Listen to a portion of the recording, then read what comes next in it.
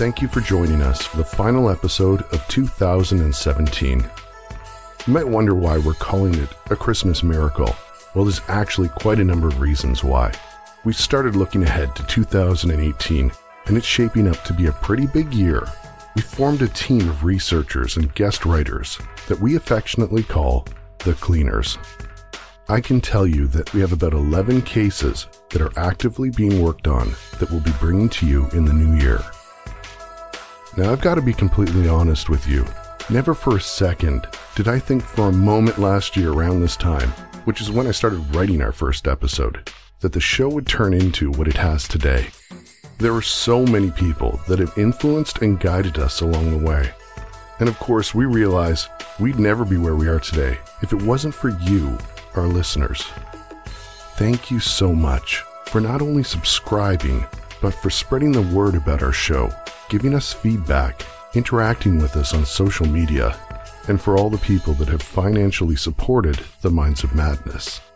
From Beck and I, we want to say a huge thank you. In the spirit of giving, we wanted to do something really special for you for the holidays. We decided to contact some of the incredible hosts of some of the podcasts that inspired me as a listener to start my own podcast, as well as a few that have been a tremendous support to us. We wanted to take this opportunity to pay tribute to them, and in doing so, also create an experience of a lifetime for you. An entire episode where you'll hear some of the most fantastic true crime podcasts out there, talking about their most memorable and chilling cases. I'm going to be presenting each podcast in the chronological order that I discovered them, and share with you a bit of my journey to becoming a podcaster along the way.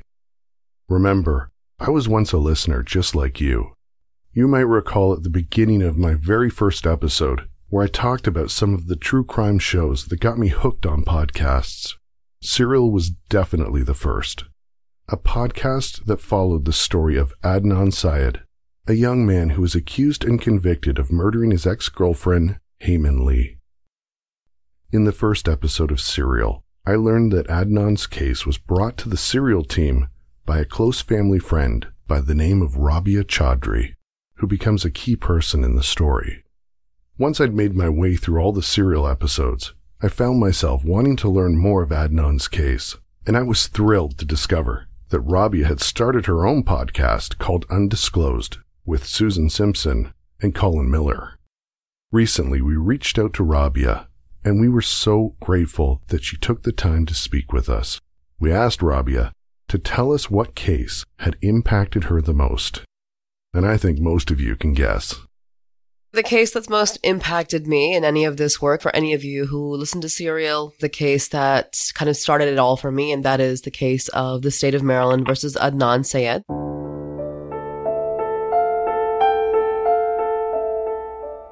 I am connected to the case because I've known Adnan since he was 13 years old. As a family friend, big sister figure, advocating for him for many years, and I took the story to Sarah Koenig.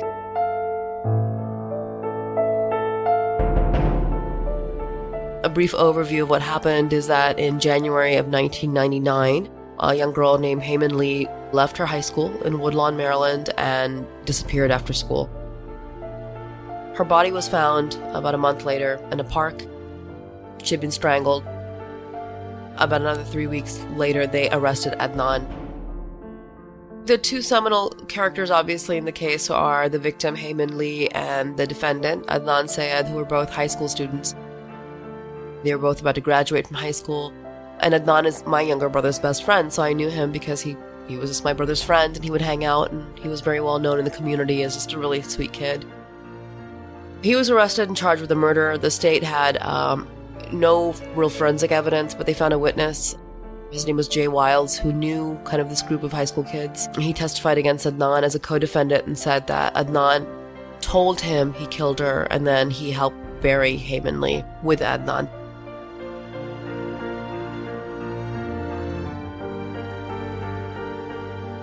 Now, Hae Min had a boyfriend at the time. Adnan was an ex-boyfriend. They had broken up a couple of months earlier, but she was seeing somebody else, and he should have been investigated more thoroughly, and he wasn't. Then another really important, I would say, person in the case was Adnan's attorney, Cristina Gutierrez, who was an incredible attorney in her time. We had no idea at the time, but she was very, very sick. I could tell something was very wrong with her, but I didn't know what was going on. But she was paid 6 figures. We thought she was the best lawyer in the county, and she was on her last legs. She died and was disbarred not long after this case. She failed to contact an alibi witness that Adnan had told her about, Asia McClain. And Asia was somebody that was also featured in the Serial podcast. Asia, after all these years, has come back into the case and almost 2 years ago now testified at a new appeal hearing for Adnan, saying she was with him after school at the time that Hae Min Lee disappeared. His conviction was actually thrown out a year and a half ago, and it was overturned, and he was ordered a new trial, but the state appealed it. And so we are now waiting for the results of that appeal, and they could come really any day now.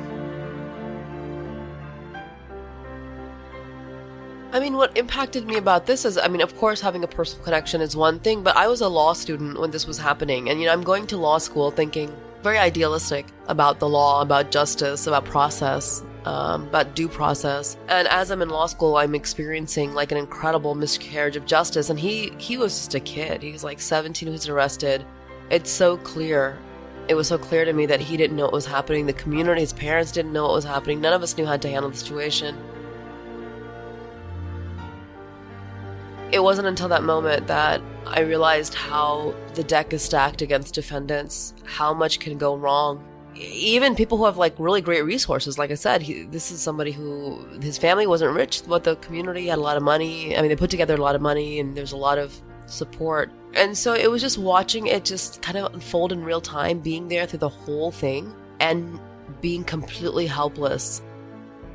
I don't think of myself as somebody who's like a helpless person, but in that situation, I felt completely like nothing was in our hands. So just seeing that and understanding how this happens over and over again to other people, like that was the most impactful thing. Just a sense of the power of the state against an individual. That's what you're dealing with. The entire power of the state, the prosecutorial and police power against one little person.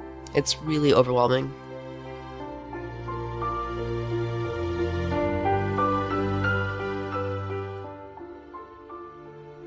I published a book last year with Adnan. He contributed to it called Adnan Story.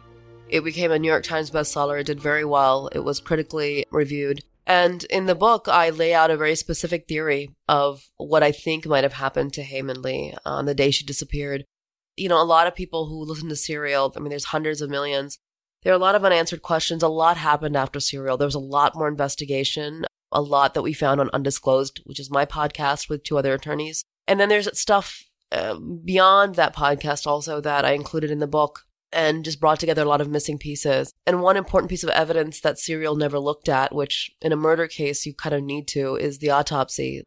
What is the victim's body telling you? I do a real thorough examination of that in the book, along with just some other evidence that I think suggests who a strong contender for a suspect might be in this murder.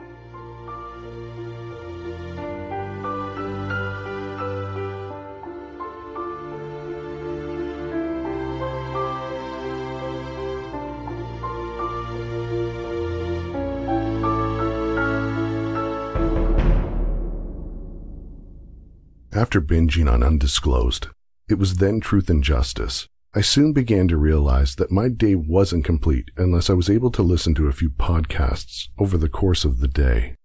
I'd listen to podcasts on my commute to work and then would have my earbuds in for the majority of the day. I became so fascinated hearing stories about true crime, and I needed to find more shows. The tab in the Stitcher app, titled Discover, soon became the #1 tool that I used to find new shows. One podcast that was repeatedly suggested was Generation Y. I had noticed it a few times and finally decided to add it to my tiny but growing subscription list. I immediately liked the format of the show and appreciated hearing cases talked about in a conversational manner between Justin and Aaron, and I could tell that each story had been carefully researched. I was also pleasantly surprised to realize that there was also a healthy backlog of episodes. After becoming a podcast host, Beck and I have both had the opportunity to interact with Aaron and Justin. Not only do they produce an amazing show, They are two of the nicest guys who've taken the time to be an incredible resource of advice and support to us, and we are so appreciative of them. Now here's Justin talking about a case that he literally took home with him. In all of our 261 episodes we've recorded, I've become very numb to hearing about these cases once you do them over and over again. And it sucks because I don't want to lose my humanity. I want to care. I want to sympathize with everyone involved. You grow a little numb to it, and you have to be able to research the case and deliver. But when I was researching for Richard Ramirez, unlike other serial killers that prey on victims that are out in public, try to coax you into their car, try to pick up a sex worker, try to do other things, well, I'm a guy, I'm not in bad places, so none of them really scared me all that much. And then along comes Richard Ramirez, where his MO is to break into your house, stay in the house, and get low to the ground and wait for his eyes to adjust to the darkness. Wait for the house to settle, and then attack.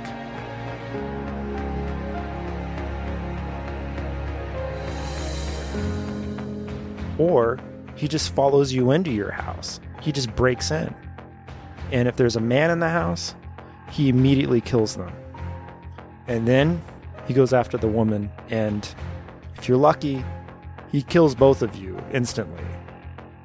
If you're not lucky, he's going to rape and torture the woman for hours and hours. And that whole bridging of safety was gone. Because this guy is a monster that comes into your home. He comes to you. You don't go to him. You don't find yourself in a bad situation. You're not out and about in public. He comes to you. And that was when it finally really bothered me what what Richard Ramirez did and his MO. And I'm not trying to say that other people put their lives in danger or make themselves a target. Not that at all. Just I personally have never found myself in a situation where I felt things were shady. But when you're in the comfort and the safety of your own home, you don't expect that. And he really jarred me.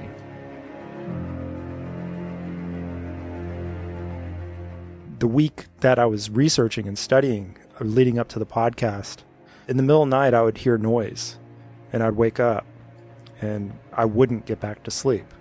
I would have to find out what that noise was. I would have to go listen. And one night, it was so bad that I actually got up and walked out into the living room and sat on the couch and started to memorize and become familiar with every single noise in my house, whether it be when the compressor on the refrigerator kicked off, or when a pipe would bump in the night, or when the air conditioner would kick off, or all the noises that a washer and dryer would make. And I had to know which each one of those noises were before I felt comfortable again. And it took hours. I don't think that normally people that listen to these podcasts, I don't know if they have that kind of reaction, but it really got to me. And I had to center myself and know everything that was going on in my house so I would feel comfortable going back to bed and going to sleep. Otherwise, I wasn't going to. The dogs aren't barking. No one's alerting to anything, but I'm still so freaked out, so afraid that Richard Ramirez or somebody's coming into my home.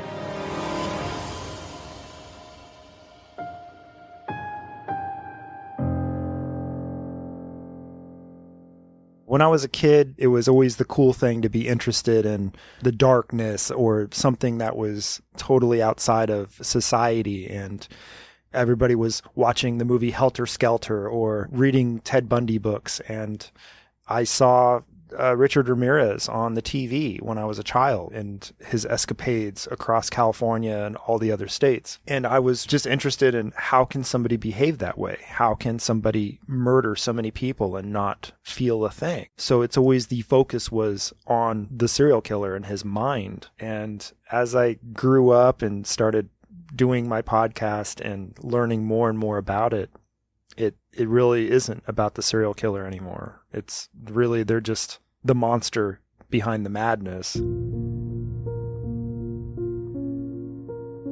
His victim count was around 30, but you can add to that because he had victims probably before he went on his rampage. There's just some questions there. As a lot of serial killers go, they don't want to give up all of their victims because they have this sick, twisted thing in their head that their victims belong to them. So they're not going to always share every single detail.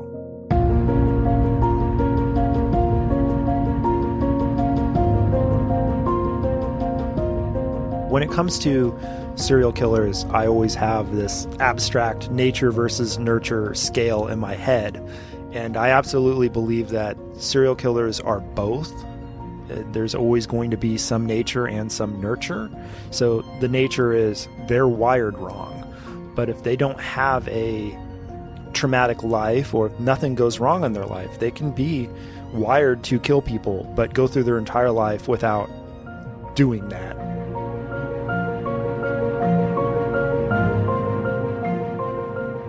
Meanwhile, I think some people are wired just fine, but they go through such traumatic experiences that it turns them into a monster. When it comes to Richard Ramirez, I think he's kind of in the middle. I think he was definitely wired wrong, and he absolutely had bad influences growing up, whether it be his brother coming back from the war, being exposed to his family member killing his wife right in front of him. There's a lot of situations that Richard was exposed to that showed him that there's no value to human life. Meanwhile, you have his mother either taking specific prescription drugs or living close to a nuclear power plant or something to that effect while she was pregnant with Richard. And you start to factor all those things in, and you have to decide, is that what created this guy? With Richard, I think it's definitely half and half nurture, half nature.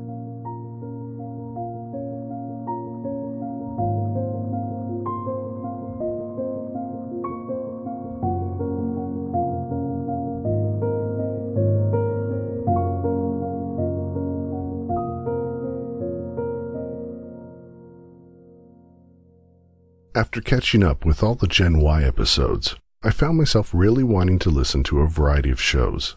I can't really remember the exact order in which my rapid list of true crime shows began to expand, but I know a few of them included Mysterious Circumstances with Justin Rimmel, Insight with Charlie and Allie, The Trail Went Cold with Robin Warder, True Crime Island with Cambo, Felon with Broderick, and then I discovered True Crime Garage. True Crime Garage was another podcast that had a sizable catalog of shows to binge on. So for the next several days, I listened non-stop to Nick and the Captain. Their show was so well produced, from their in-depth knowledge of each case to the impeccable quality of their sound production, the extra elements of news clips embedded into music scores that the Captain himself had composed was very impressive. And I make sure never to miss an episode on release day. Now here's the Captain, talking about a particular case that they covered that he's been fascinated with for years. Probably the one that has stuck with me the longest and probably hit me over the face like a shovel right away was the West Memphis 3 case. 3 boys went missing: Stevie Branch, Christopher Byers, and Michael Moore. They were murdered, they were possibly tortured, they were tied up, they were found in a body of water. They charged 3 teenagers with this crime, and basically it was satanic panic. HBO ended up making a documentary about the murders and the trial. That's how everybody ended up knowing who the West Memphis Three were. And that would be Damien Echols, Jesse Misskelley, and Jason Baldwin.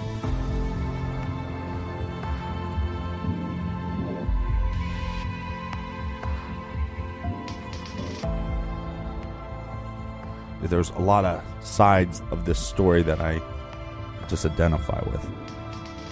When people first started talking about this case, I was in high school, so I could really identify with the West Memphis Three. I could also remember what it was like to be 8 years old, riding my bike around town. And what would that be like if teenagers came up to me? If they were responsible for their murders. Because of where the crimes took place, so much of the evidence was washed away. There's evidence that the victims were mutilated, possibly sexually. But there's more evidence now that points out that that was probably done post-mortem and was probably inflicted by an animal. So that kind of changes the motivation and the context in which they were murdered.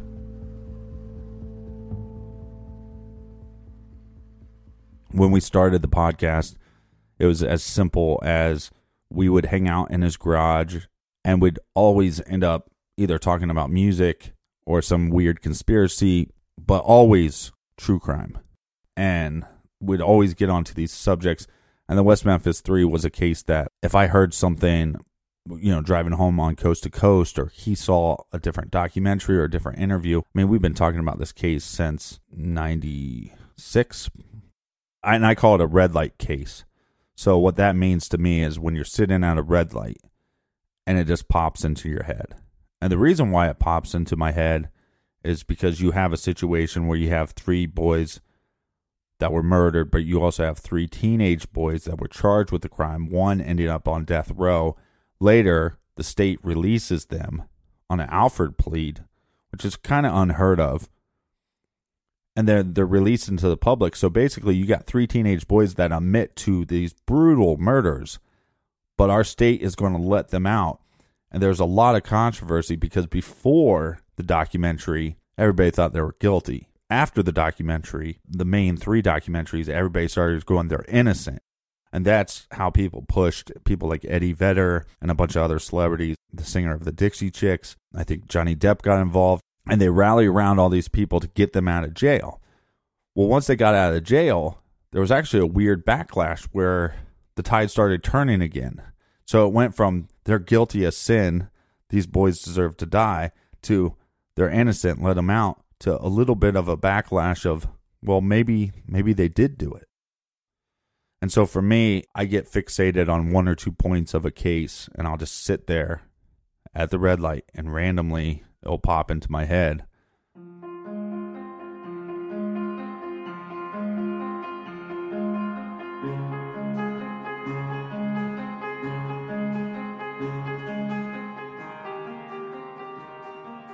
The state basically rested on the idea that this was some kind of satanic crime. I don't think there's much evidence to back that up. I think there's a lot of leads that they didn't follow. The Devil's Knot, which is an amazing book, and you can learn so much about this case if you read that. But they try to point the fingers all the time at Mark Byers. So now you're accusing somebody that has taken time out of his life to raise a child as his own. It's a very tough case. I mean, I can't get over the fact that there was a man covered in blood in a restaurant and there was evidence that wasn't taken. I have a really hard time getting over that. And that would point to somebody else. The way these crimes took place is very odd because I don't know if these crimes could have taken place with one suspect. I think it would have to be multiple suspects.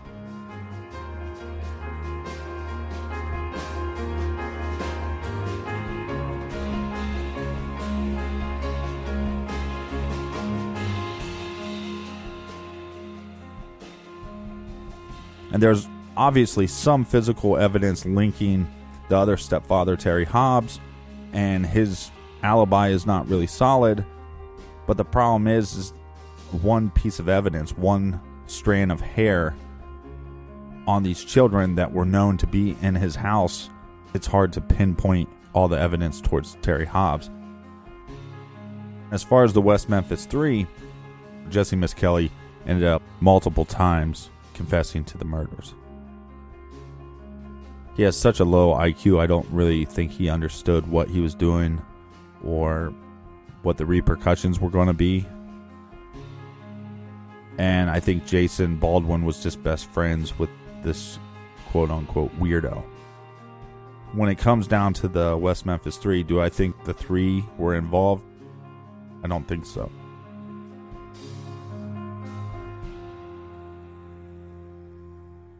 Next, you'll hear from Nick, who talks about a case they covered that really hit close to home for him in Ohio. Out of all the cases that I've covered, the one that has stuck with me maybe the most out of all of them is the unsolved murder of John Anthony Muncie, who was 15 years old when he was killed. He went by the name Tony. That's what his friends called him, and that's what he went by. He would have been upset with anybody had they called him John. I kind of feel like sometimes he's with me.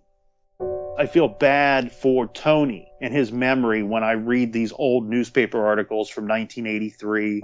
He's often referred to as this troubled youth, that he was involved in drugs. There's a lot of assumptions made about him and his life. His story it's a short one, and it's a bit sad.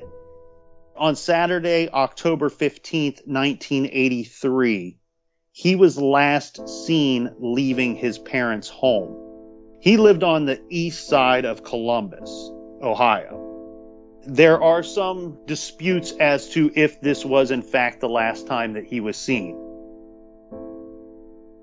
He had last left his parents' home asking his father for some money to ride the bus.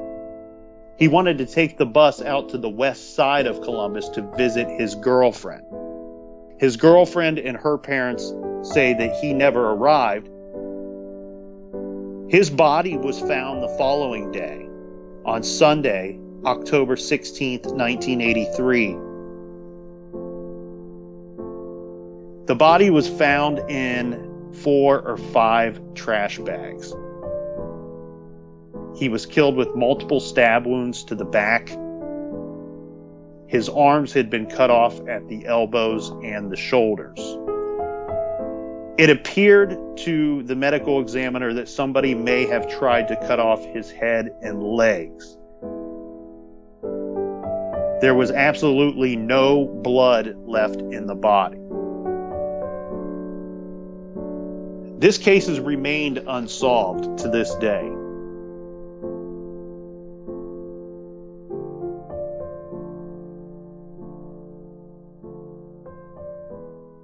There's been several suspects in this case.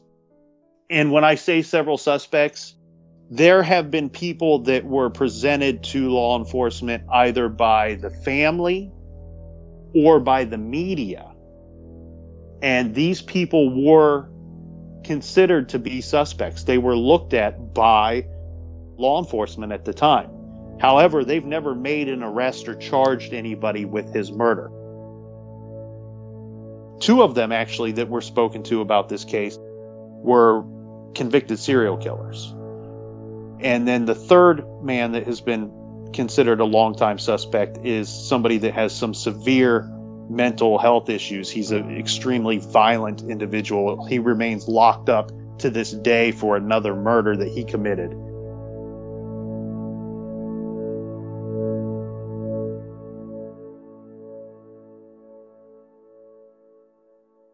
I've followed true crime for over 20 years, and I became fascinated with unsolved crimes in Ohio, specifically in the Franklin County and Columbus area. I did not know Tony Muncie, even though I grew up in Columbus, Ohio. He was much older than me. I didn't know about this crime back in 1983. I was a very young child at the time. However, this was one of the cases that I came across when I was looking at unsolved cold cases in Columbus, Ohio. And the reason why this one stuck with me, I think, is because obviously this was a horrific murder and horrific death. The newspapers referred to Tony as a troubled youth. And I think when a lot of people hear that, they think of someone who's breaking the law, thinking of somebody who may be a menace to society. When they say troubled youth, that's a stretch. We're talking about a 15-year-old boy that was murdered. He started getting into trouble when he was 13 and 14. And these were very minor, very teenager type things. He was skipping class. He would get caught smoking. He would stay out too late. His parents didn't always know where he was. This was not a kid that was out breaking the law. This was not a kid that was even doing petty crimes. Tony reminds me a bit of myself at those ages. I may have, gotten in trouble with teachers and with my parents, but I was not the type to go out and get in trouble with the law. I think that those suspects that I mentioned, I think those people became suspects because these were people that were involved in drugs. These were people that were involved in misdealings, that were breaking the law. And I think because the way that Tony's life was reported in the newspaper, that the media made the leap that these guys could be possible suspects. There's a chance, there's a small chance that 2 of the 3 are good suspects. What I think actually happened with Tony, I think there's somebody much closer to him that probably murdered him and left his body cut up and on the side of the road in October 16th, 1983.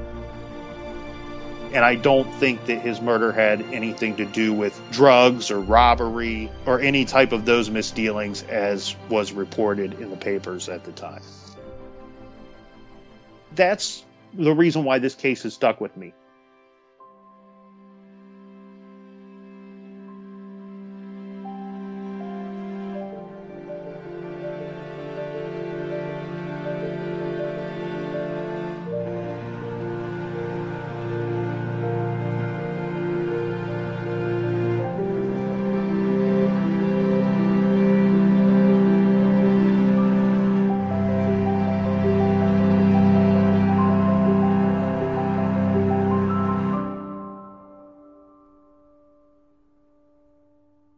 The next podcast I found was The Vanished with Marissa Jones. By this time, I'd become a self-proclaimed true crime podcast junkie. I would listen all day at work and even started listening while I was making dinner. But because I was listening to shows without headphones on, and we have a house full of kids, I really had to be mindful of the subject matter I was listening to. And The Vanished soon became one of my go-to shows while cooking in the kitchen. Marissa's voice has kept me company while I've made several meals for my family. She's also become someone we've really connected with. She's an extremely compassionate person, and it comes across in all the stories she covers. Here's Marissa telling us about the one case that has really touched her heart. The episode that I would say affected me the most was one that I covered very recently. It was the disappearance of Joanna and Cherise Clark.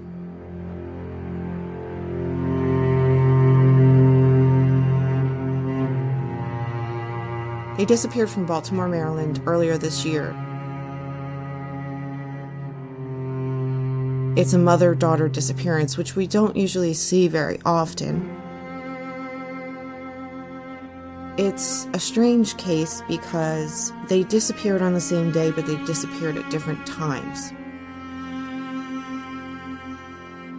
When I first was asked to cover their case, I went online and I was reading everything that I could, and it looked like such a mystery. I called Joanna's mother, who would be Cherise's grandmother, and she gave me a whole other story that wasn't in the news, and I wasn't prepared for it. I had no idea what I was about to hear. It ended up being a case of domestic abuse that had been going on for many, many years. Joanna had tried to leave this man on multiple occasions. She had 6 other kids besides Charisse, and he wouldn't work. He would only ever keep jobs for 3 months at a time. She was a very hard worker. She worked every day. She got up at 5 o'clock and took the train down. So she needed him to watch those 6 younger children while she worked. Shortly before they disappeared, he made a sexual comment to Charisse, who was the 15-year-old daughter and the only child that isn't his child. And that was when Joanna had it. She was done. She was kicking him out. And the day that they disappeared was the day that she went and took all of his stuff and put it outside for him to come pick it up. She wasn't home, but Charisse was there watching the children. And something happened because Charisse disappeared. And then Joanna came home around 11:15 that night. And that's when she disappeared. There's some belief out there that maybe he did something to Charisse and then waited for Joanna to come home and then did something with her. Nobody really knows for sure. This was over the weekend that they went missing. It was a Saturday. So Monday rolls around and Joanna didn't show up for work. She never would no call, no show. She worked with her aunt, and her aunt immediately became concerned. What her mom told me and what her friend told me was, if in the past, because he was so controlling, so possessive, if she didn't show up, if she was late, if she went out with a friend, he would be calling her. He even used to follow her, stalk her. Just going down to the store on the corner, he would follow her. And so it's very out of character for him to have them go missing and him not even call a friend. That to me is so telling whenever that happens.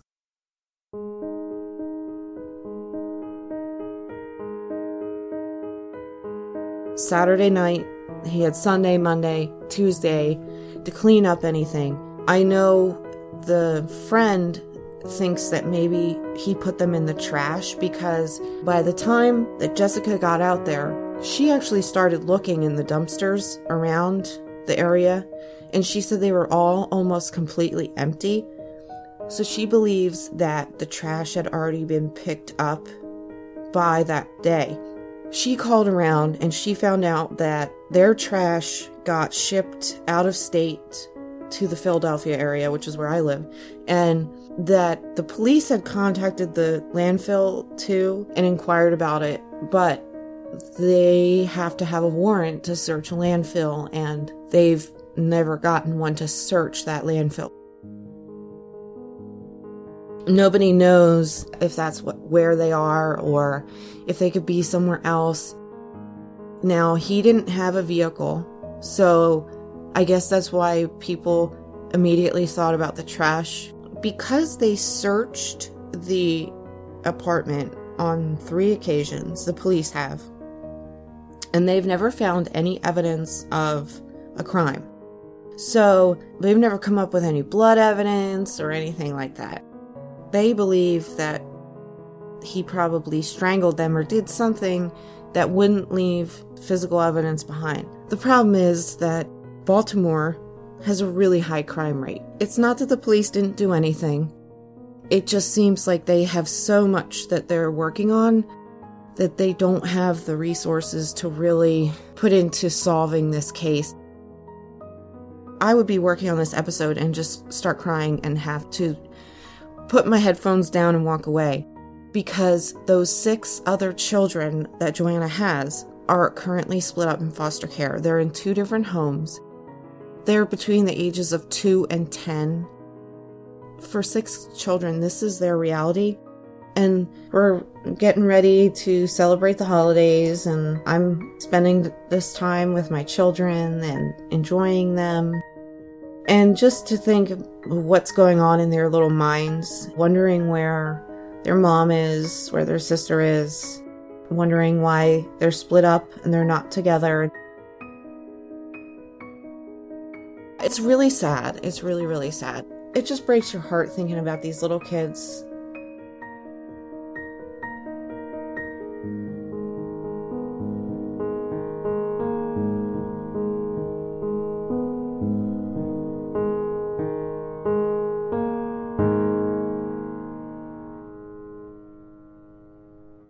After discovering the vanished, I found Sword and Scale and Case File.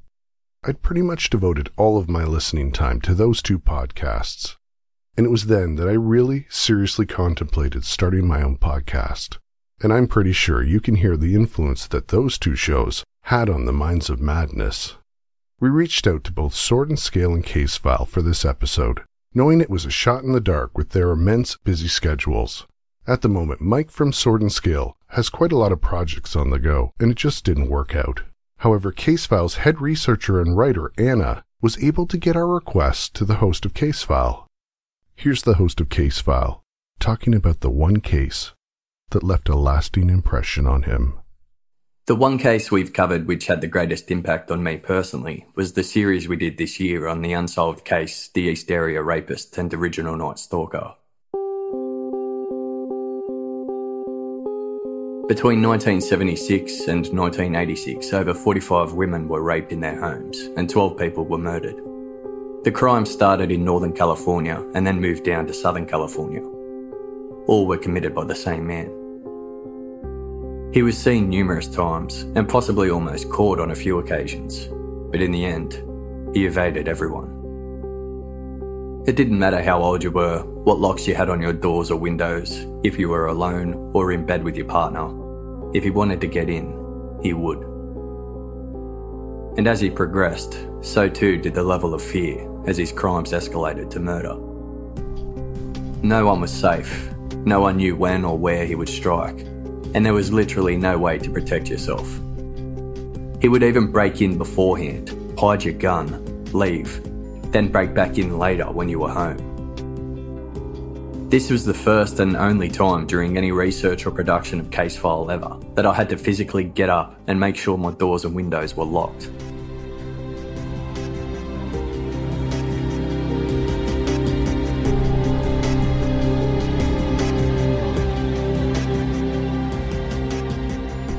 While deep into the production of this series, I felt like I was back there in a way. I was thinking about it morning, noon and night. I was even dreaming about it or having nightmares. Despite having heard brief things about the case beforehand, I didn't realise just how extensive and how frightening this series of crimes was.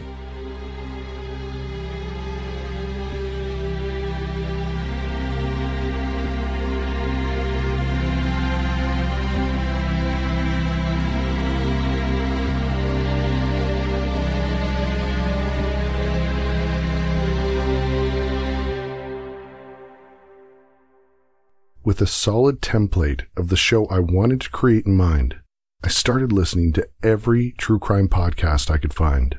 I soon came across Court Junkie, which was one of my final inspirations for my show's format. Gillian's use of court recordings, media clips, her style of narration, even her theme music, coupled with her compassion for victims, were all elements that I really admired. We've gotten to know Gillian on a personal level, and I have to say she's an extremely genuine person. The integrity and compassion she embodies in her show extends far beyond that, and into every aspect of her life. We were so pleased to have the opportunity to speak with her. When I think about what case I've covered that has affected me the most, I actually have quite a few that come to mind. But the one I want to tell you guys about is a case that I covered in, I believe it was episode 4, and that is the case of a college student named Praveen Verghese.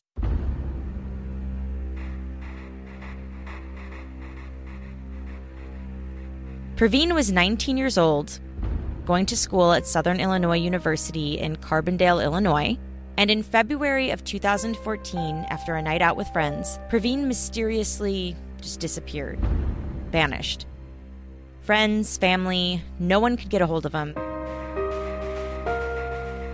so massive search parties formed in the town to help find him. A few days later, his body was found in a wooded area.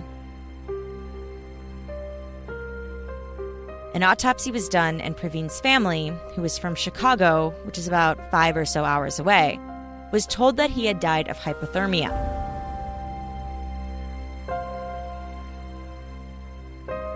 Investigators held this big press conference where they pronounced his name wrong. They were calling him Praven, and said that they believed that he had just wandered into the woods, became disoriented, and then succumbed to hypothermia. And they strongly implied that he may have been even using drugs or that he was really drunk. And his family thought that this whole thing was really strange. How would their very healthy 19-year-old son get lost in the woods in the middle of the night and not be able to get out? Well, when they saw Praveen's body as they were preparing to bury him, they were shocked. And I spoke to Praveen's mom, whose name is Lovely, in my episode, and she described seeing bruises on her son's face. And these bruises were so bad that there was even a dent on his forehead. Now, Lovely works in the medical field, and she said that she thought immediately that something else had happened, that there was definitely more to this story than just an accidental death. So the family pushed for answers. They hired an independent forensic pathologist from Chicago to conduct another autopsy. And these results were a bit different. It did show that Praveen had in fact suffered from hypothermia, but it also showed that he had suffered from blunt force trauma to the head as well. So it reaffirmed the family's suspicions that something was missing from the story that the authorities were telling them. And in talking to Lovely, you can really feel her pain, the pain that she experiences every single day. The not knowing what happened to her son, the fact that the authorities down in Carbondale were, in her opinion, not taking her seriously and treating her as though she was just a grieving family member who didn't really know what she was talking about, even though, she was in the medical field. As the days go by, sure enough, a 22-year-old local man, a man named Gage Bethune, ends up coming forward and being interviewed by police.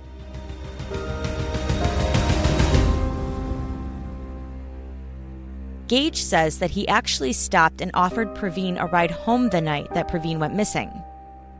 He said it was cold out and then he felt bad for Praveen, and so he offered him a ride out of the goodness of his heart. He then tells police that they were driving around for about a half hour or so, and why they were driving around for a half hour is also kind of weird. And then he pulled over, and that he and Praveen got into a fist fight at the side of the road.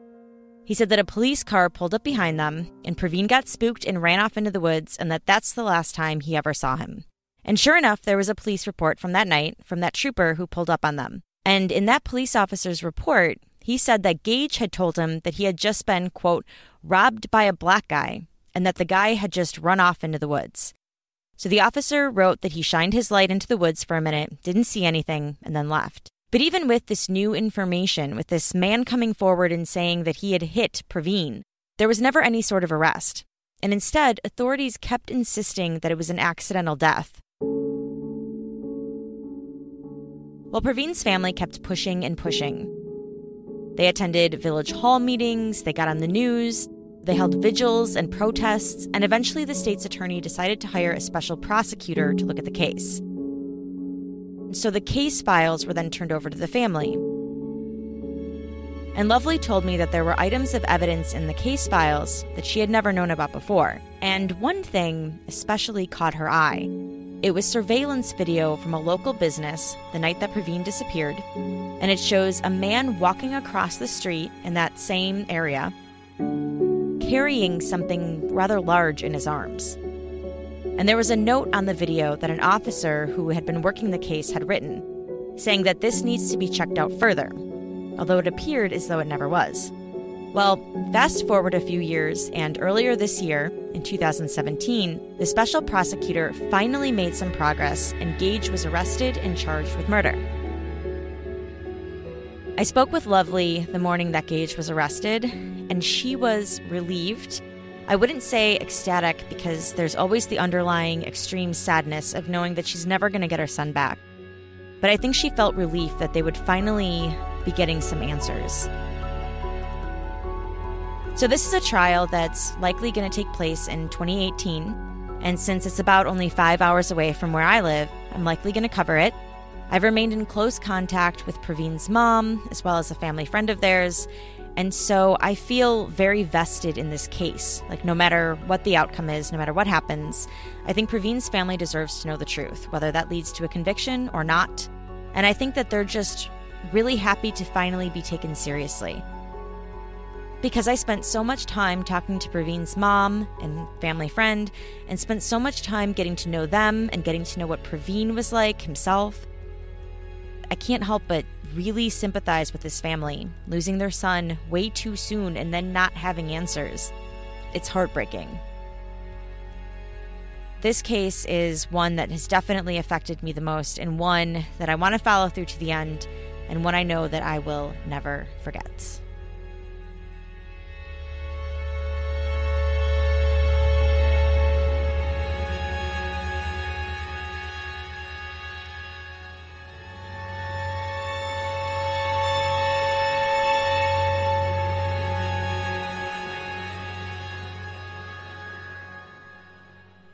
In January of 2017, the first 2 episodes of The Minds of Madness were published, and after a couple of weeks, I had successfully harassed my family and friends to all listen. But I hadn't really done any kind of real promotion. After the 3rd episode was published, I decided I needed to find some way to get the word out to people, and that's when I discovered this Facebook group called Podcasts We Listen To, which I later discovered also included an actual podcast hosted by the creator of the group, Jeremy Collins. I joined the group right away, posting a link to the few episodes that I'd published. It was at that time that I met Christy Lee from the Canadian True Crime Podcast. She had also just started her show, and we immediately became podcast pals. Both being Canadian, we were 2 little fish in a great big pond. We began assisting each other with the knowledge and skills that we had to share, and if you listen to our earlier episodes, we did a lot of cross-promoting with each other. And as an immigrated Aussie to Canada, Christy covers a variety of Canadian cases, and recently spoke to us about the one she followed in the news locally as it unfolded. Out of all the cases that I've covered so far, there have been several that have really impacted me.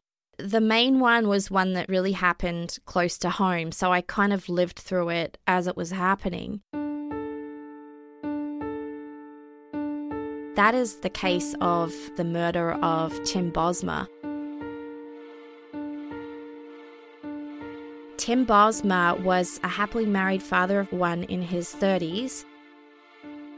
He was selling his truck. 2 guys arrived to take the truck for a test drive. He went with them, and he never returned home. His wife is waiting at home. As the hours passed, she got more and more frantic, wondering, where is he? Where are these 2 guys? She gets a search party together of all of his friends and their family, and they go out searching for him, can't find any sign of him anywhere. Later on that night, the police get involved. As I'm going to my commuter train in the morning, there's posters of him and his truck plastered around the GO train station.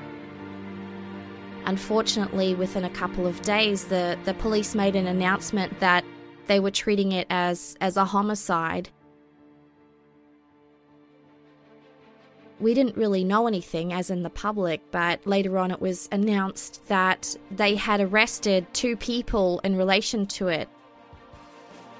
One of them was a guy called Dylan Millard, and the other was a person called Mark Smitch. Dylan Millard came from a very wealthy aviation family in Toronto, quite well known, and he was basically this spoiled little rich kid. He wanted a truck that was more fuel efficient than the one he'd been taking, and he decided that rather than paying for it, he wanted the thrill of actually stealing the truck. They actually went for several test drives of other trucks that had been advertised on the internet, and for various reasons decided that these ones weren't the trucks that they wanted to take. And then finally it came to Tim Bosma, and they decided that Tim Bosma's truck was the one they wanted, but instead of just stealing the truck, they killed him. Months before, Dellen Millard had commissioned a massive large-scale incinerator that was supposed to be used for disposing of the carcasses of large animals. The remains of Tim Bosma were actually found in that incinerator on his family farm.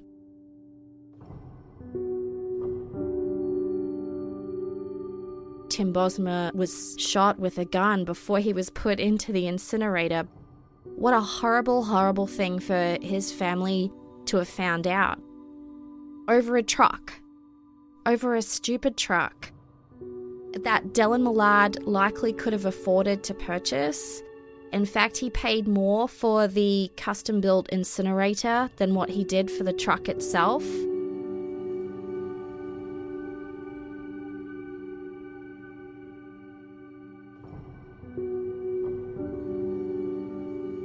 It went to trial, and we still don't know exactly which of them it was that committed that final act because they both blamed each other.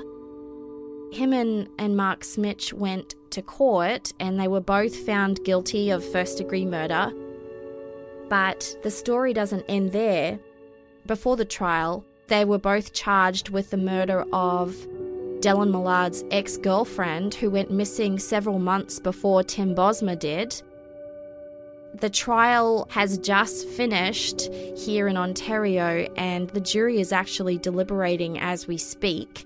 So I'll be doing an update on what happened with this one too, as to whether or not they were found guilty of first-degree murder on this charge. It's really a tangled web that starts off with the disappearance of this poor, innocent father who decides to sell his truck on the internet. It really, really did affect me, both because, it was in my hometown where I live, and also because it could happen to anyone. It's really made me think about the dangers of selling things online, I guess, and going off with strangers. I'm not sure why Tim Bosma had to die. I would say it was more for the thrill of it. That's definitely the case that has affected me the most.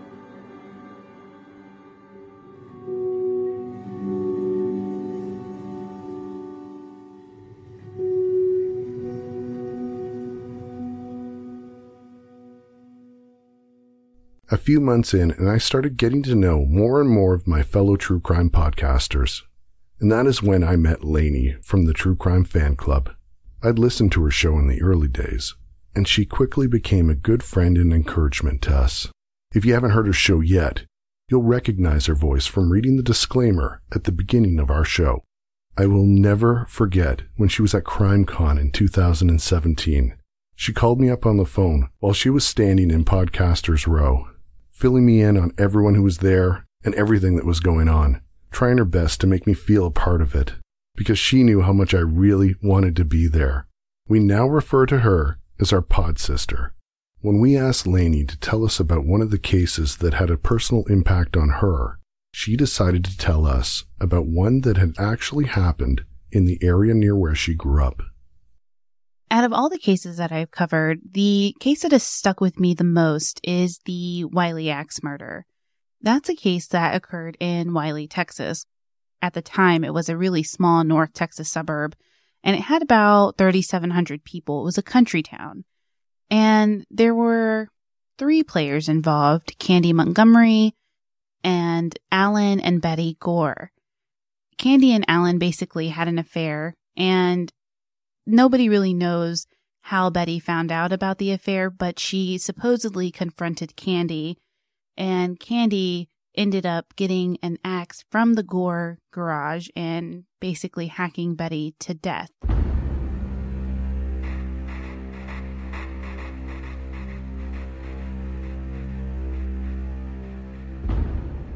The surprising fact about this whole case, besides the death of Betty Gore, which is tragic, is that Candy Montgomery was found not guilty.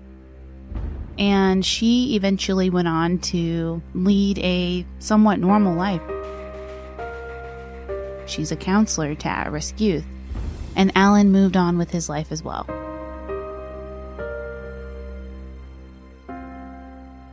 Wiley is actually my hometown. I was born there. And I remember seeing an article in the paper when it was the 20th anniversary or the 30th anniversary of the murder.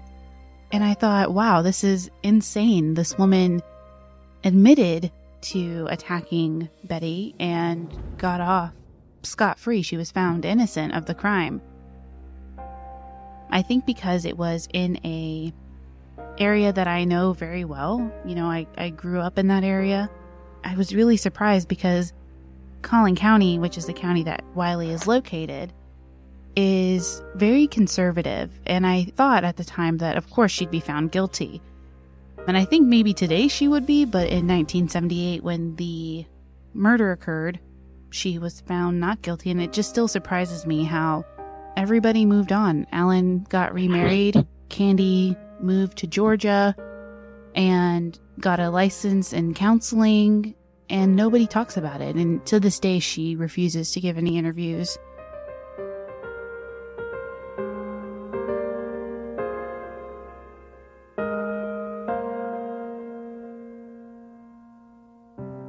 So funny about Candy and Alan's affair is that it was very boring. They created a list of rules that they had to keep and stand by. If a rule was broken, they would end the affair. And several of their rules were broken because their biggest thing was they didn't want to be emotionally attached to each other. But what you found out in the end is that they really were. Maybe not so much on Alan's side, but Candy definitely was attached and in love with Alan. And the motel, it's called the Como Motel. It was really close to Alan's job. That's why they picked it. And I pass by that motel on a daily basis. So I see it, and every time I see it now, I just think that that's where Candy and Alan sat down and wrote out the rules for their affair. For the verdict and how I feel about it, I was really confused and surprised, again, because Collin County is very, very conservative. So I would have thought that here's this woman, even though she's a Christian woman, they were both very involved in their church, that she sinned in her marriage, basically. And so, of course, you know, the conservative jurors, the conservative judge, lawyers, etc., were going to do their best to make sure she went away for life for Betty's murder. But instead, Candy's defense was basically, I went into a fugue state because of a trauma I experienced when I was 6 years old. Basically, I cut my foot and there was blood everywhere. And the nurse kept telling me to, quiet down. And she kept saying, shh, be quiet. And Betty, after I hacked her 53 times, looked up at me and shushed me. And then I lost it. And so that's why I murdered her. And the jury believed it. Said she was innocent of her crime, which she wasn't. I disagree 100% with the verdict. I think that the way that everybody moved on after Betty died kind of proved Betty's point that nobody cared that she was around, or nobody cared that she was in their life anymore, because as soon as the verdict was rendered, maybe within 6 months to a year, or 3 months actually, I think it was shorter than that, Alan remarried somebody. It was a next door neighbor. To me, it's really upsetting for Betty's memory that everybody was able to move on and live this, normal and great life. And all we have is a memory of Betty where she's this emotional wreck of a wife and a mother, and who desperately wants to get pregnant so she can keep her husband. And it's just very, very sad to me.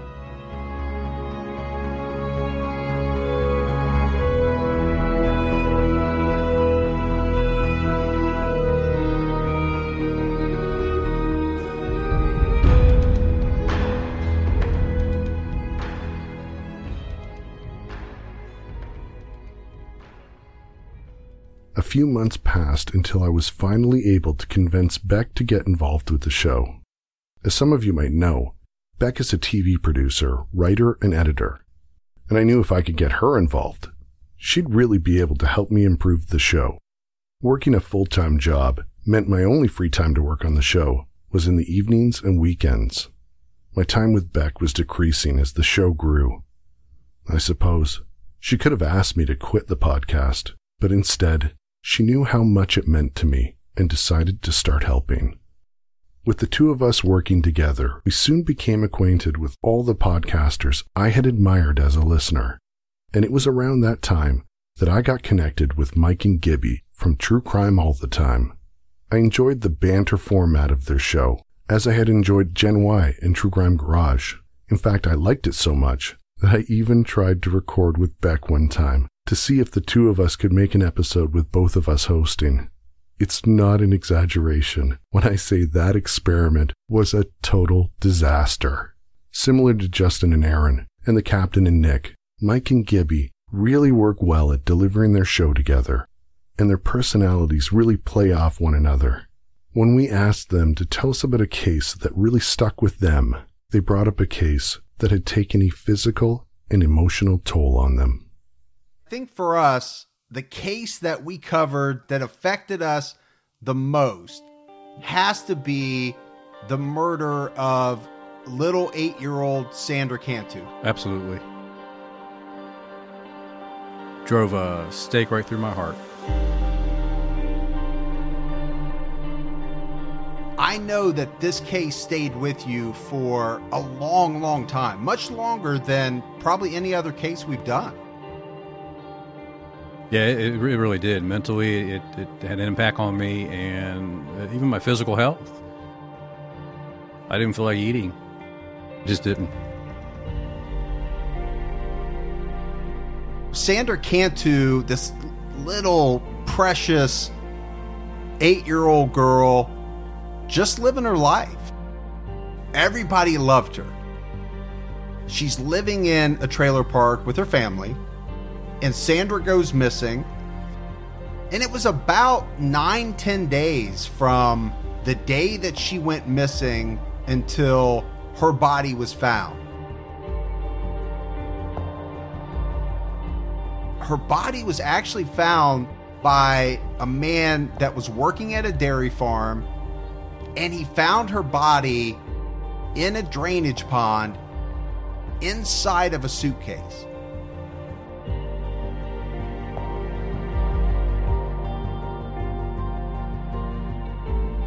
And then you get into the investigation, and what is shocking is who the murderer turns out to be. It's like a movie, you know, when you think you might know, and then you're like, what?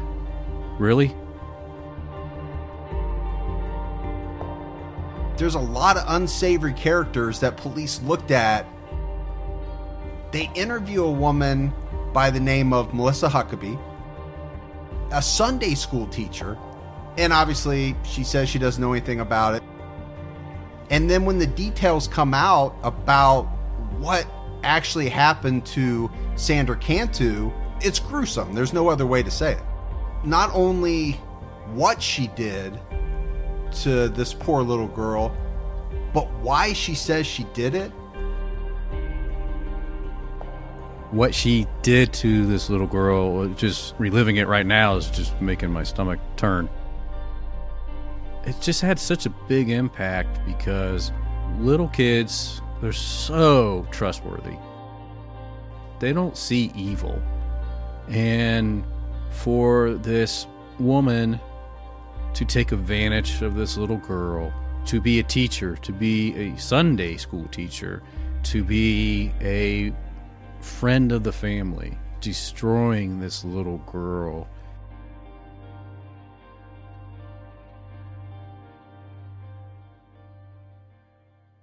And Aftermath is terrible. And then the trial and the stuff that she says during the trial, some of her statements, honestly, I just wanted to strangle her. We had audio from the trial. Some of that coming directly from Melissa Huckabee, and to hear her, it's sickening. Yeah, I don't think anybody comes away listening to this case being sympathetic with her at all. No, I remember after the episode, all of the social media, and obviously you're going to get that anytime a child is murdered, but this was to a level that we've never seen either before this episode or since. I was definitely disappointed in humanity. It just really hit hard. It did. It really did.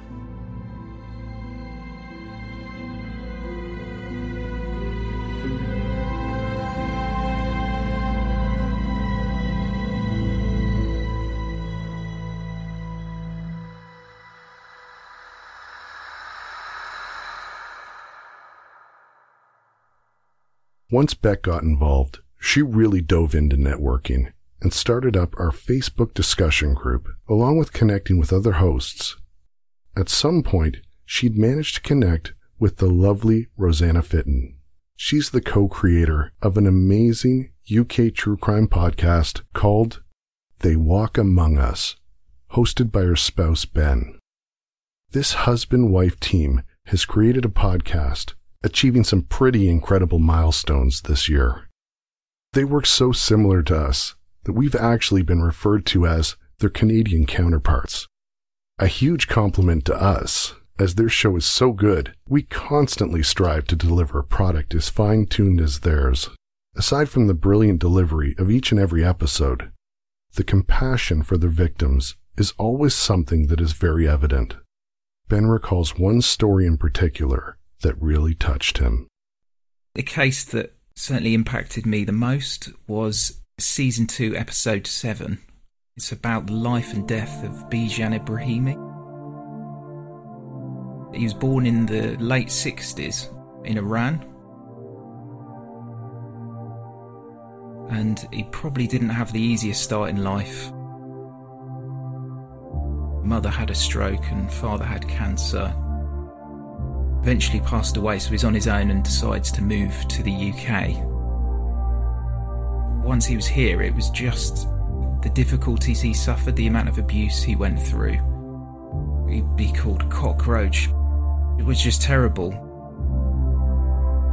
But when he reported all this abuse to the police, they just passed him off and said, "You're an annoyance," and really didn't take what he was saying seriously. And eventually, in July 2013, around some flats where he lived, he was getting quite upset about the abuse he suffered, so he was trying to film what was going on. So he captures all of this footage of all of this abuse that's being thrown at him, and this Lee James comes into his house. And this footage, the police have, but instead of arresting Lee James for racist abuse, Bijan Ebrahimi gets arrested and taken to a police station, held overnight, because they're suggesting that he was being belligerent, wasn't following the instructions from officers that turned up to the scene. They say to him, you need to be careful and you need to stop it. And it's just like, are you absolutely crazy? He's got evidence of all this abuse, and eventually he's returned back to his flat, and all of the residents that see him are under the assumption that he's the culprit here, when it's thus just not the case.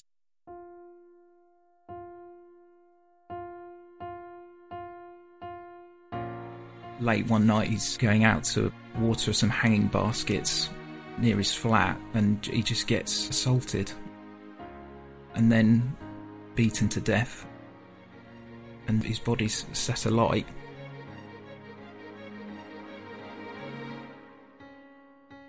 He suffered so much. You just see it's hundreds of times he's begging for help, and I think it hit me so hard because you sort of see the seeds of bullying. It just chips away at him, and it's reading through his life and a lot of the court documents and his mental state, and it's just when nobody steps in to help, it's the worst thing to see. You just want to give someone a helping hand to tell them it's okay, and not a single person did that for him. He suffered so much discrimination from the police, threats to his life, all this racial abuse, criminal damage to his property, and just none of it was processed correctly or even reported as a crime. Eventually, they apologised to Bijan's family, but it's like that doesn't bring him back. If a decent job was done to actually investigate it properly, he'd still be here. It's one of those cases that you research and read about, and you just can't shake it off. You keep coming back to it. You move on and you're writing and recording other cases, but it's this one just sits at the back of your mind for such a long time. And I think it just stuck with me so much. Just so terrible.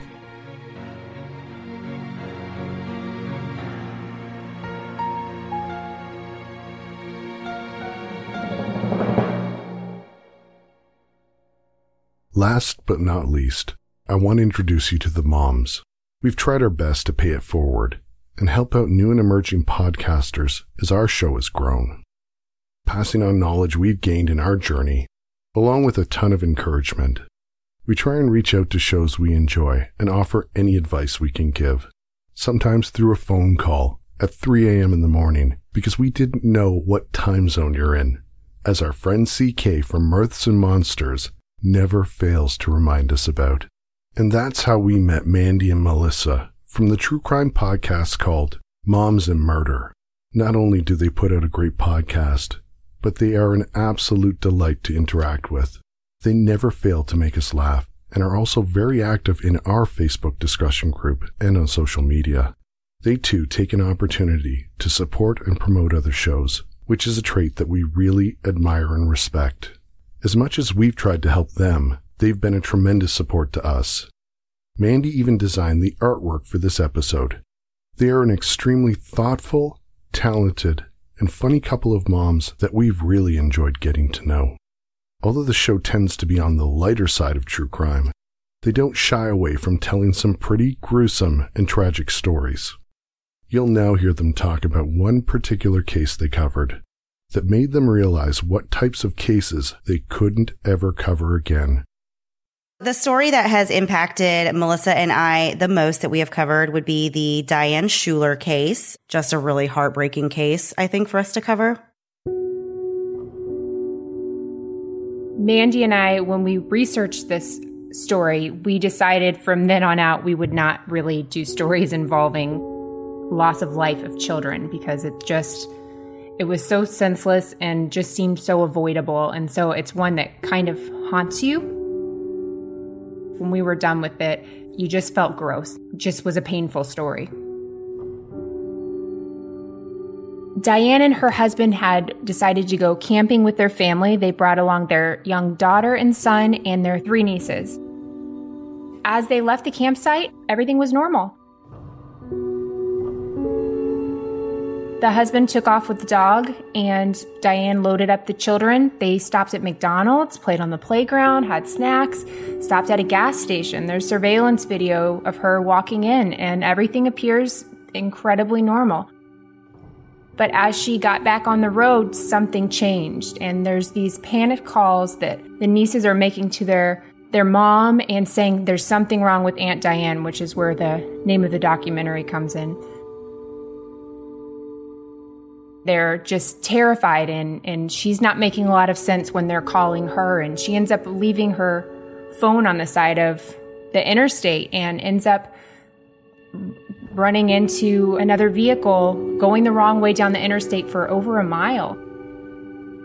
And so at the end of this, you're just kind of left wondering what actually happened there.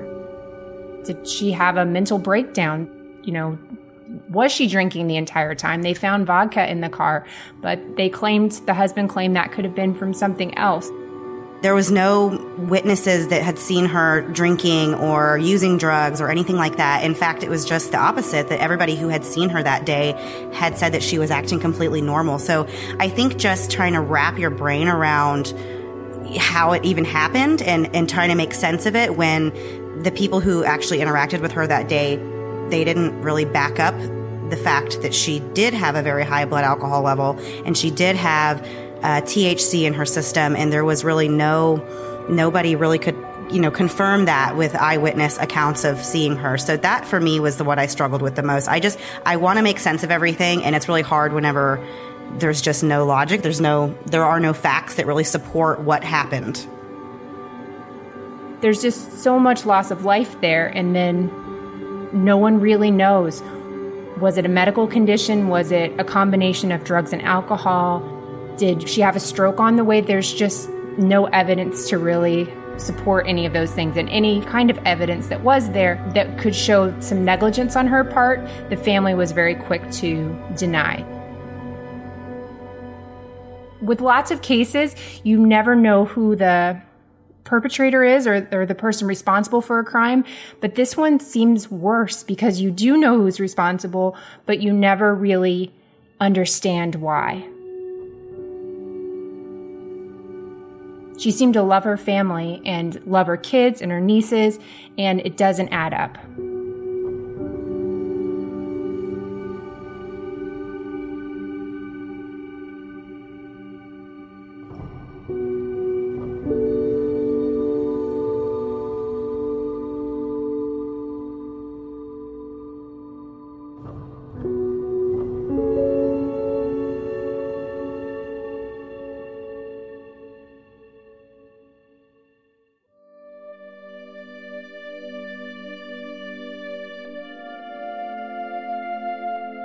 If you would like to hear more about the stories in this episode, we've provided links in our show notes. Also, we're excited to announce the launch of our new website, which you can find at mindsofmadnesspodcast.com. Wow, how incredible was that? To hear from hosts from some of the most fantastic true crime podcasts out there, and speaking from such a personal point of view. I found it so fascinating, and I really enjoyed speaking to each and every one of them. I want to thank all of the hosts for taking the time to speak with me, for sharing your experiences, offering advice, and for just being really kind people.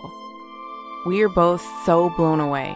I also want to wish all of our listeners, supporters, and people we've grown to call friends and family a wonderful holiday season and a prosperous new year. We'd also like to say a special thank you to all the people who have been helping us out behind the scenes.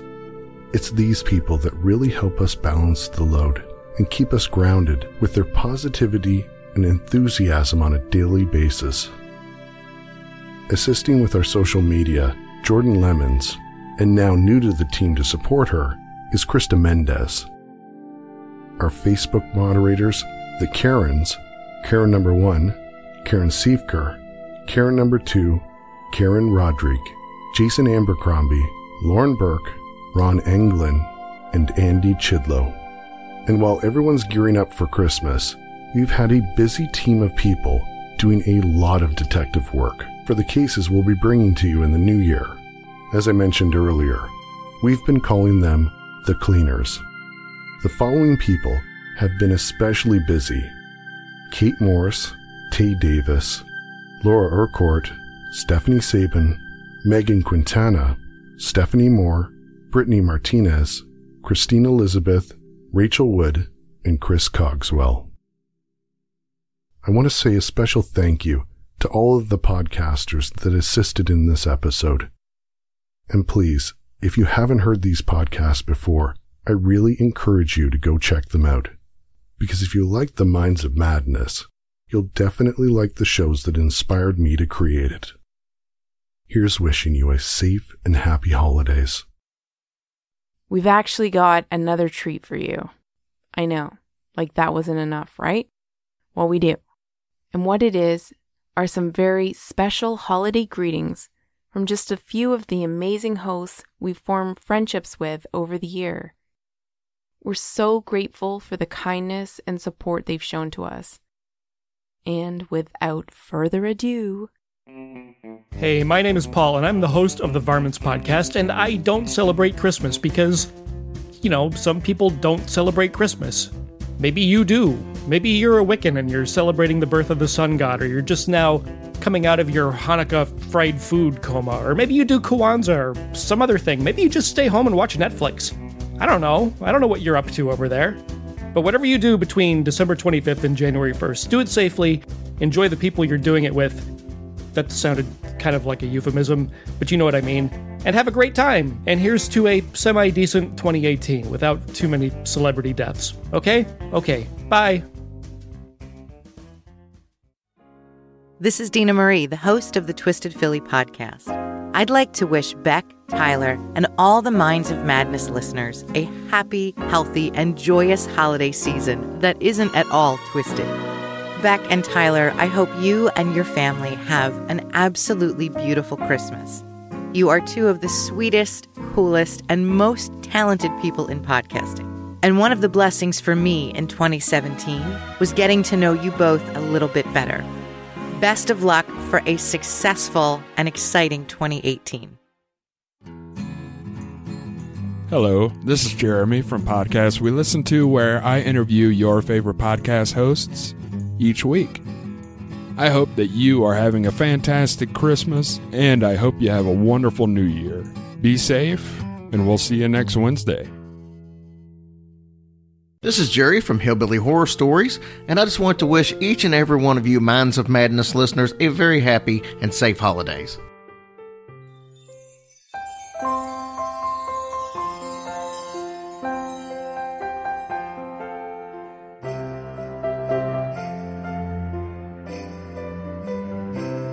Hey, it's Vanessa with the Cleaning of John Doe, wishing you and your family a Merry Christmas and a Happy New Year. Stay awesome, guys. Hello, this is Ood from the Occulte Veritatis podcast. Just wishing everyone out there a happy holiday and a Merry Christmas. Hey guys, Sam Culper from Breakers Podcast here. Sammy and I wanted to remind everyone that Santa's watching and to have a safe and happy holiday season. We'll see you next year. Hey y'all, Samantha here from the Hidden Staircase podcast, wishing you all a Merry Christmas, Hanukkah, Kwanzaa, and a very Happy New Year. And everyone, please be good to each other. Hi, this is Tara Saraban. And Barney Black from the Bloody Murder Podcast. We'd like to wish all you listeners a happy and safe holiday season. Cheers! Hey there, this is Erica Kelly of Southern Fried True Crime. Wishing y'all a wonderful holiday season and best wishes for a Happy New Year. This is the Fall Line. We want to wish you a happy holidays and a great new year. Hey Tyler, Beck, Jordan, and the extended Minds of Madness family. It's Brod from Fallon True Crime here. And I just want to take this opportunity to wish everyone a Merry Christmas, Happy Holidays, and all the best for the new year. So throw another shrimp on the barbie, crack open a couple of tinnies, tuck into some pudding, and have yourselves an awesome Chrissy. The Gone Cold podcast wishes you and yours a safe and happy holiday season. This is CK from Mirths and Monsters. Just want to say a happy holidays to all the Maddies and everyone associated with the show. Have a cracking time. Bye-bye! Jessica from the Asian Madness podcast would like to wish you all the best during this holiday season. And may you all have a wonderful new year. This is Ali from Insight. And this is Charlie, also from Insight. We were considering singing some Christmas carols to you, but we'd probably pronounce all the words wrong. So we'll just say happy holidays and may you have a wonderful 2018. Hi, this is Roseanne from the California Dreaming podcast, and I just wanted to take this time to wish you all a joyous holiday season and a very, very, very Happy New Year. Hi, I'm Cambo from True Crime Island, wishing everyone a very happy festive season on behalf of all the islanders. Hey everyone, this is Zach from Mysterious. I just want to wish you all a happy holidays, whichever one you choose to celebrate. And my gift to you is that you get a whole nother year of the Minds of Madness. Happy holidays. Enjoy your gift. Hi, this is Eileen. And Colleen from Misconduct. And we wanted to wish everyone a happy holidays, however you celebrate it. And a great new year. Hello, listeners of Minds of Madness. This is Jordan, host of the Nighttime podcast. To all of you, Tyler and Beck, I want to wish you all a happy holiday. Hey, it's Jace from Cop and Crew in the Morning on WLINY every weekday morning from 7 to 10 a.m. Eastern Standard Time. We want to wish you and yours a very happy New Year, a Merry Christmas, and thank you so much for allowing us to be part of your family. Have yourself a Merry Minds of Madness Christmas from your pal Karen from Stat. Yeah, that's all I've got. Love you guys. Merry Christmas. Happy New Year. This is Jess and Haley from Murder Road Trip. We're here to wish you happy holidays and a safe new year. Cheers! Hey everyone, Jamie here from the Murderish podcast. Here's wishing you and yours a murderishly Merry Christmas. But don't go and murder anyone. Okay, let me try this again. Here's wishing you and yours a happy non-homicidal holiday. Cheers! Hey, this is Esther from Once Upon a Crime, wishing you a happy and safe New Year. Hey guys, this is Paul, the true crime enthusiast, wishing all you Minds of Madness listeners a very Merry Christmas and all the very best wishes for 2018. Thanks very much guys, catch you soon. Hi, this is George and Tawny Plattis from the Dirty Bits podcast. And we'd like to wish you a very happy holidays, whether you've been naughty or nice. December 25th, 2017. This is Robin Warder of the Trail and Cold podcast, advising you to enjoy that date. So I guess you could say, have yourself a happy holidays. Hey everybody, this is Justin from Mysterious Circumstances, wishing everybody a very Merry Christmas and a very safe New Year. It's been nearly 30 Christmases since Clara Pockets last sat around a tree with her 4 beautiful children, opening presents, having some laughs, and spreading Yuletide cheer. Hold your loved ones close, because you never know when they might just done disappear. Merry Christmas from all of us at Done Disappeared, with me, John David Booter.